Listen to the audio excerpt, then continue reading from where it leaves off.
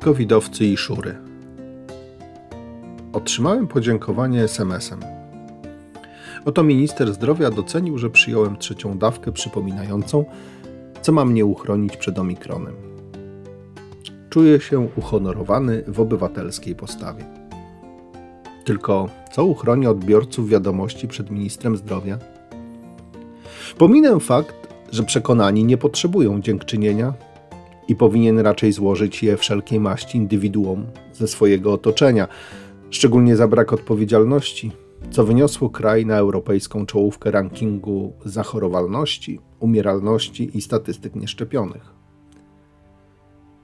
Podziękowania jakoś zniosłem, ale zderzony z faktem, że w tej samej wiadomości zostałem poproszony o zachęcanie innych, poczułem pewien deficyt patriotyzmu. Czyżby minister sam bał się zachęcać, czy też brakuje mu argumentu? Przyznaję, że zważywszy na poziom umysłowy jego partyjnych koleżanek i kolegów, ma prawo zwątpić w siłę każdej deklaracji. Ale przecież ciąga patelnię po tym samym, co oni bruku. Mógłby poćwiczyć dla dobra elektoratu, zachęcając choćby krakowską kurator Nowak, nawet nie do szczepień, bronią panie, jedynie żeby nie głosiła publicznie mądrości z ducha szczepionka eksperymentem na ludziach. A i prezydent tego kraju, zdaje się, podważa zasadność kłucia gdzie się da.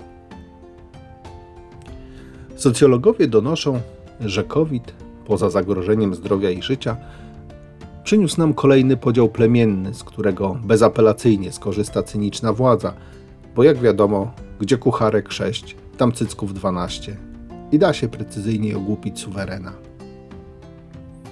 Po jednej stronie covidowcy, którzy skazują się na nieodgadnione skutki eksperymentu przeciw ludzkości, w dodatku nie wiedzą, dokąd powiedzie ich Bill Gates na smyczy sprzedanego chipa. Po drugiej szury albo antyszczepy, na których nie sposób nawet eksperymentować, gdy sami skazują się na wymarcie, ale z uniesionym czołem, w wolności od koncernów farmaceutycznych, choć z rurą wciśniętą przez handlarza bronią. Wybór plemienia należy do ciebie, rodaku, i z pewnością nie będę zachęcał do żadnej drogi. Albowiem rozum masz, a jeśli zgubiłeś, to wiesz lepiej, a nawet najlepiej, przecież znasz się na wszystkim. A ziemia płaska jest, jak wiadomo, się było za rzeką i nic się tam nie zagina, jak głosi klasyk. Jedno pewne, Polak wolności broni, choćby miał za to życiem zapłacić. Pół biedy jak własnym, ale czemu innych? Wolność człowieka kończy się tam, gdzie zaczyna się wolność drugiego człowieka. To inny klasyk. Czyli u nas, jak zwykle, musi być ograniczona z góry, nakazem. Inaczej jest Polka galopka, wolna Amerykanka i dziki wschód. Nie ustalimy, kto wolny, a kto wolniejszy albo najwolniejszy. Nakaz szczepień powinien przyjść od władzy, ale nikt po to nie sięgnie, bo tu życie i zdrowie narodu mniej znaczy. W cenie jest głos wyborcy.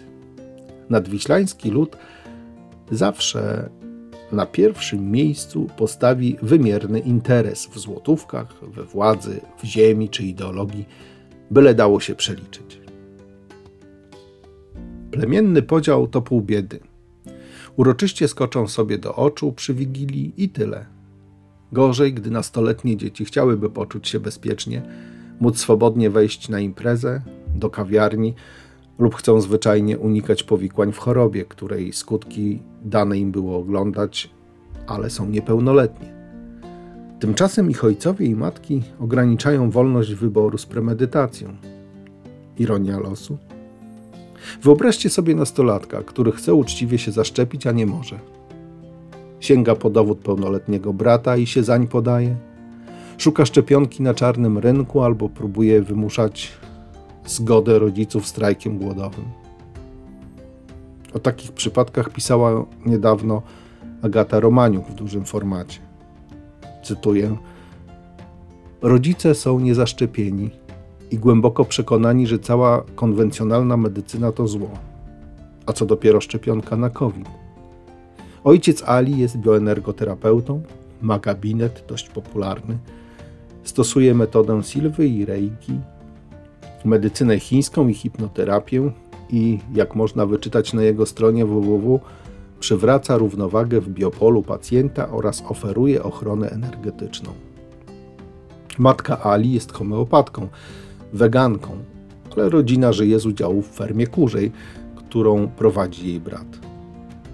Trzeba być naprawdę głupim, żeby się na to świństwo nie szczepić. Nie chciałam skończyć jak babcia na wózku, tłumaczy Ala, ich córka, żując gumę. Ma kolorowe włosy, jest pewna siebie, czasem przeklnie. Rodzice mi zawsze mówili, że najważniejsza jest wolność, duchowość, własna droga, a jak przyszło co do czego, to beton. Ojciec krzyczał: masz szlaban na szczepienie, na imprezy masz szlaban, na Netflixa, na wszystko masz szlaban. Kłótnie trwały kilka tygodni i w końcu Ala wymyśliła głodówkę. Koniec cytatu. Mądrą mamy młodzież, przynajmniej jakąś jej część, która świadomością przerasta rodziców. Dobrze, kiedy bunt pokoleń idzie w stronę rozsądku, odpowiedzialności za siebie i innych oraz pewnej konsekwencji. Nie będę jednak piał peanów na jej cześć, jeśli codziennie jadę kolejką w hałaśliwym towarzystwie nastolatków, którym nie przyjdzie do głowy włożyć maseczki, mimo rozbrzmiewających w wagonach komunikatów o obowiązku zakrywania ust i nosa. Tymczasem policjanci wędrują sobie po peronie, bo tam nie trzeba się zmagać z nikim. To samo widzicie zapewne w sklepie, autobusie czy tramwaju. Zwrócenie komukolwiek uwagi zakrawa na akt autodestrukcji, w najlepszym razie na oberwanie wiązanki soczystych przekleństw. Miałem tego próbkę na żywo w trakcie przedświątecznych zakupów, gdy nagle doleciało zza pleców. Włóż maseczkę, kobieto. Nie widzisz, co tu się dzieje? Pomyśl o sobie i innych. A co to pana obchodzi? Kto pan jest, żeby mi uwagę zwracać? Myślący obywatel. Stwarza pani zagrożenie dla siebie i innych. Mam wezwać ochronę? Przestraszyłem się obywatela, sprawdzając dłonią, czy maseczka przylega. To był chłop na schwał, barczysty, dobre 1,90 m, ale kobieta pyskowała dalej, całkiem już pewna swego, gdy dobiegał jej obrońca Waldek. Co jest? O co ci kurwa chodzi, koleś? Waldek był niższy od obywatela przynajmniej o 2 głowy, ale miał pokaźny brzuch, którym z pewnością rozrabiałby jak spychaczem we mgle. O co chodzi? O barany, które nie noszą maseczek i stwarzają zagrożenie, kumasz? Spojrzał na Waldka z góry i zdecydowanym krokiem naruszył jego bańkę, by wbić wzrok w jego chytre oczka. No, uderz, zachęcał Waldek. Taki jesteś twardy, to wal. Co ty, kurwa, z policji jesteś? Nie? To spierdalaj. I już by prasnął zawadiakę w dudniącą puszkę na mózg, ale teraz zjawiła się żona obywatela, odciągając go za rękaw kurtki, by spuścić z niego napięcie. Romek, zostaw. Buraka trzaśniesz, za człowieka odpowiesz. Nie zniżaj się do jego poziomu. Poskutkowało, choć Romek jeszcze jakiś czas rzucał wiąchy bezsilności. Że zderzenie plemion w realu? A skąd? Nie to mnie poruszyło, zdaje się, że powszednieją nam takie widoki. Znacznie bardziej ukuło ucho to: z policji jesteś? Nie, że odpowiedzialność społeczna, że bezpieczeństwo, że troska o siebie i innych, że miłość bliźniego w katolickim wszak kraju z dziada pradziada, że poglądy czy ideologia, wolność naruszona osobista. Polak musi mieć argument gumowej pały nad łbem, nakaz, zakaz i egzekucję. Tylko to przemówi, bo do troski o wspólne dobro nie dorośnie za cholerę. Musi bać się kary, mandatu, sądu, poczuć szlaban w zagarnianiu społecznej przestrzeni, ponieść ryzyko utraty, która da się przeliczyć najlepiej na złotówki. Nie zmądrzeje od tego, ale da się wytresować.